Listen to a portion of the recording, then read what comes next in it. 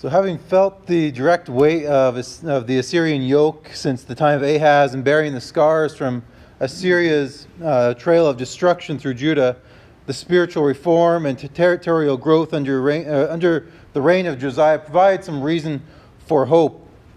And it was during that time that God provided a vision confirming Judah's sense of hope while also issuing a promise of justice.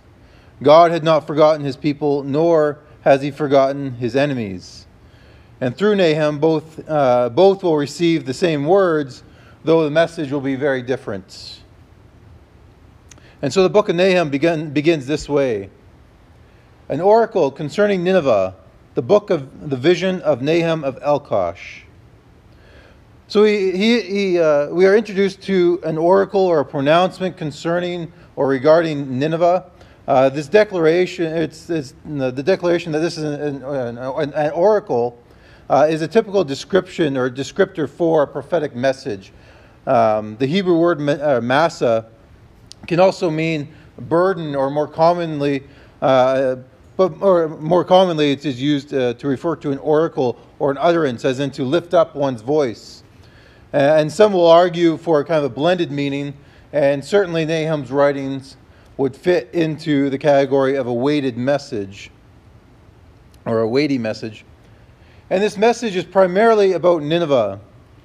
It's not unusual for God's prophets to include passages of judgments against foreign nations, such as we saw at the beginning of the chapter, in the opening chapters of Amos, where 6 other foreign nations are listed off there. These are typical features of many of the prophets. And as has been said before, it is unique, however, for an entire prophetic book to be solely about a nation outside of Israel. Only Obadiah's prophecy about Edom stands as the only other example, though of course a case could be made that Jonah would also fit into this category, as his message was meant for a foreign nation. In fact, the same nation that now Nahum is addressing over a century later. Nahum is writing about Nineveh. This is the capital city of the nation of Assyria, and so it stands as a representative of that entire nation. So it would be incorrect to think to imagine Nineveh as say a hive of scum and villainy, to coin a phrase. As much as we have focused on the brutality of Assyria, it was also the capital. Its capital was also the intellectual and cultural center of its time. Sennacherib, who moved the capital there during his reign, Esarhaddon and Ashurbanipal II all proved to be capable builders. One of the 7 wonders of the ancient world is the Hanging Gardens of Babylon. And as archaeologists continue to dig through the ancient ruins of Mesopotamia, opinion and evidence is shifting to believe that the Gardens of Babylon were in fact the 80-room palace of Sennacherib in Nineveh. At the time, it was described as the palace without rival. And then further, Ashurbanipal put together the world's foremost library of the time, assembling over 30,000 clay tablets from all over the region. You combine this with double ramparts protecting over 100,000 residents, and Nineveh was the academic, cultural, and military capital of the world. So Nahum's prophecy of doom is not against some sort of dust-filled town in the middle of the desert. It was, in fact, against the capital of world power. Now, Nahum states that his message that he has received came in the form of some sort of vision. And so this vision would perhaps include some sort of visual or auditory elements. Isaiah and Obadiah both use the same term in the title of their works. And so it indicates that the source of message is divinely given revelation. It's not based upon Nahum or the prophet. And it is this vision that makes up the content of this book or scroll of Nahum. As Nahum identifies, he is explicitly mentioned as a book. And such a description suggests that this is intentionally captured in written form, as opposed to a collection of preached sermons, as we have found with other prophets. Now that said, even though this seems to be intentional writing or writing of this vision, there is no clear or agreed upon outline for the book. And then finally, the author is identified as Nahum the Elkoshite, and that is really all we know about him. His name means comforted, and it may be a shortened form of Nahum El, which means God has comforted, or Nehemiah, the Lord has comforted. His name points to the purpose of his writing. Even though it is a prophecy against judgment, it is indeed a message of comfort and assurance to God's people that he has not abandoned them nor forgotten their suffering. Unlike Amos from Tekoa and Micah from Moresheth, Nahum's hometown of Elkosh is unknown. Now, it's possible to outline the book into three sections. The first section being the zeal and power of the Lord. The second one, basically chapter 2, is a description of the siege or destruction of Nineveh. And then finally, last chapter presents the cause and certainty of Nineveh's downfall. Now, within this first chapter, Nahum is going to open up with a hymn describing God's power and justice, and so he begins his oracle this way: "The Lord is a jealous and avenging God. The Lord is avenging and wrathful. The Lord takes vengeance on his adversaries and keeps wrath for his enemies. The Lord is slow to anger and great in power. And the Lord will by no means clear the guilty." So Nahum doesn't waste any words. He gets right down to the point. And as harsh as this language is, this is not a new revelation from God. It is not a new perspective on God, but rather it is a summary of God's own self-description. And in a connection that his original audience would have immediately grasped, one can't read these opening lines of Nahum without recognizing that he's drawing our attention to Exodus 34. In Exodus 34, 6 and 7, and then 14 it reads, "And he, the Lord, passed in front of Moses, proclaiming, the Lord, the compassionate and gracious God, slow to anger, abounding in love and faithfulness, maintaining love to thousands, and forgiving wickedness, rebellion, and sin. Yet he does not leave the guilty unpunished. He punishes the children and their children for the sins of their parents to the third and fourth generation." And then down in 14 it says, "Do not worship any other God, for the Lord, whose name is jealous, is a jealous God." So the God of Nahum is the God of Moses, is the God who drove out the wicked nations of the Promised Land, is the same God who will bring an end to the wickedness of the Assyrians. The fact that God is described as a jealous God has been a source of difficulty for many Christians, and certainly a point of criticism or attack by atheists and skeptics. For a jealous God is thought to be a petty or an immoral God, more akin to the temperamental pagan deities of Israel's Near East neighbors than that of a supreme and omnipotent being.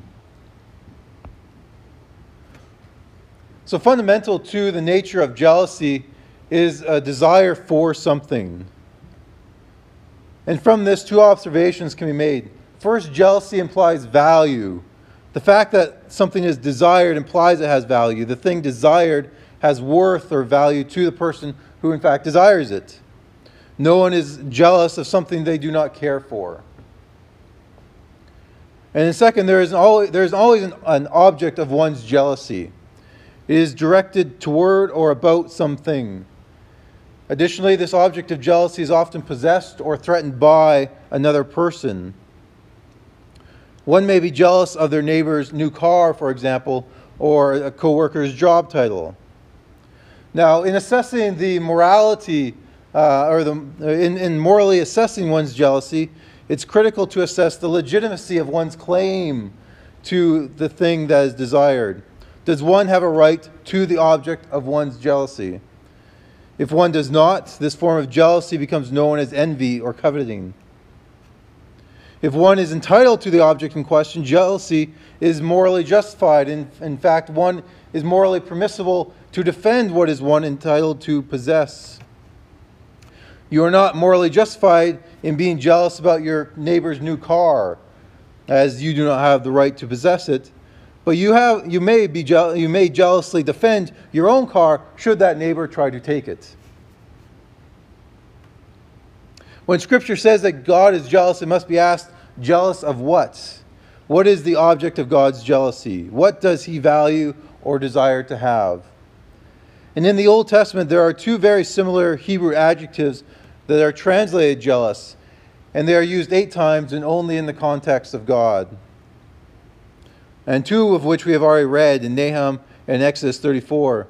The first time it's used is actually in the middle of the 3rd commandment, beginning in Exodus 20, verse 4.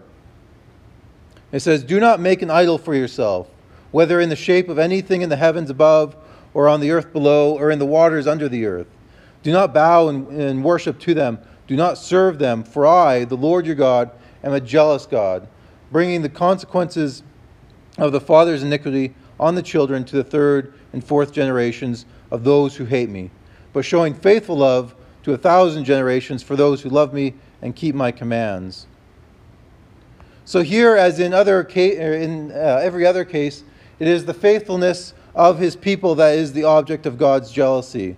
And so like a husband or wife who is jealous for his or her spouse's fidelity, God desires to have all the affection of his people. The legitimacy of God's claim is at least twofold. At the first, as the preamble to the 10 Commandments states, he is the Lord your God who brought you out of the land of Egypt, out of the place of slavery. So he's Israel's redeemer and worthy of their affection. Second, Israel has pledged herself to God.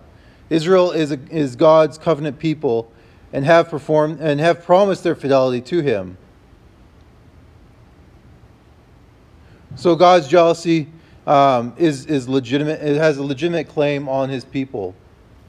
And so far as our study of the minor prophets has gone, we have seen God bring multiple charges and lawsuits against his own people for their infidelity and spiritual prostitution, as Hosea clearly displayed. What we find in Nahum is a different side of God's jealousy. Recall that jealousy implies that one values, or one may say loves, that which is desired.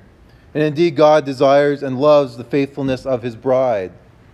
God has a legitimate claim to Israel's fidelity, and in Nahum we find God willing to defend his bride from those who would wish to harm her or lead her astray. So God's defense of his people then leads naturally into the vengeance of God. This is not some emotional outburst, but an expression of God's justice.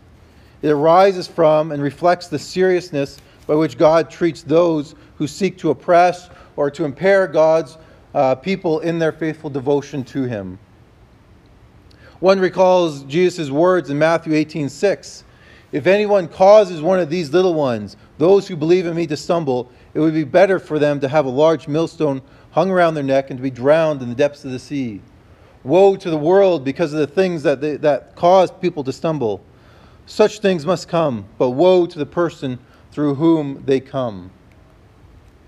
Far from being petty and vindictive, God's jealousy and vengeance are in fact expressions of his deep love for his people and his justice in dealing with those who would seek to corrupt or destroy that relationship.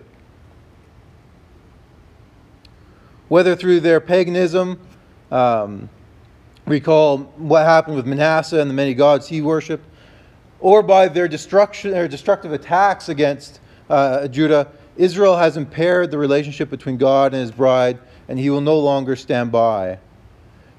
Nahum then parallels God's vengeance with his wrath, with the two terms being nearly synonymous. Vengeance perhaps reflecting God's response to a personal affront, while wrath emphasizes his intensity. Neither exist merely in some sort of abstracted form or internalized within God. His vengeance and wrath are in fact manifested and worked out in world history. They are brought to bear on actual people and nations, those who would stand in opposition to God and his people. Even as he is an avenging God, Nahum also recognizes that God does not react spontaneously. He doesn't lash out in anger like some sort of petulant pagan deity. Instead, Nahum describes God as a master of wrath, which kind of indicates his control or intentionality. Further, it says he keeps wrath for his enemies. And this reveals that God is aware of all the sins of his enemies and pours out his wrath in his time. There's this sense of reserving or storing up God's wrath. And so as Nahum is based, we've seen this in the past with God giving people time to repent and come back to him. 2 Peter makes this clear later on. But you can also see that remnants in Joel as well, where God is waiting for people to perhaps turn back to him. But in no sense is wrath or anger what's driving this. God is in control of his wrath, and when he will pour that out is up to him. And so as Nahum basically is quoting from Exodus here, God is slow to anger. Even in anger, God is patient toward those deserving of immediate judgment. So in the familiar Exodus passage, describing God as slow to anger is immediately followed up with and abounding in love and faithfulness. That's how the Exodus passage reads that Nahum is appealing to. But note that here in Nahum, he concludes his couplet, slow to anger, with the phrase, and great in power. There's a striking change here. In fact, it's so striking, some commentators over the years have wished to amend this text to match Exodus because it seems so out of place, though neither the text itself nor its transmission history would require such a change. So Nahum is not emphasizing God's love and faithfulness for his people, though that certainly is in the background here. And certainly even Jonah or even Assyria and Nineveh have experienced God's love and in fact mercy through Jonah some 100 years prior. But now, however, it is about God's vengeance and wrath on Assyria. And so just as Sennacherib was mistaken about the God of Jerusalem, Assyria should not be mistaken the patience of God for impotence. God is indeed great in power and will exact his vengeance on the guilty, and Assyria's strength is no hedge of protection. And so Nahum will go on to describe that divine power as it's demonstrated by God's control over creation, which we'll look at next week. But this week I found it important to address Nahum's opening, as it can be both difficult to handle and yet grounds the rest of the book. God's wrath against Assyria is not merely because of their, if you will, normal wickedness or everyday wickedness. In this regard, Assyria is not unique, is not a unique evildoer, especially compared to their historical and cultural neighbors. Furthermore, the fact that God judges those in rebellion against him, even pagan people and nations, is not a new revelation to Nahum or his writings. What we find in Nahum is a God jealously standing up in defense of his people, in defense of his bride. He's confronting and meting out vengeance on those who would threaten his bride. And it reveals the depths of God's love and the extent by which he will go to confront the evil and wickedness that comes against his people.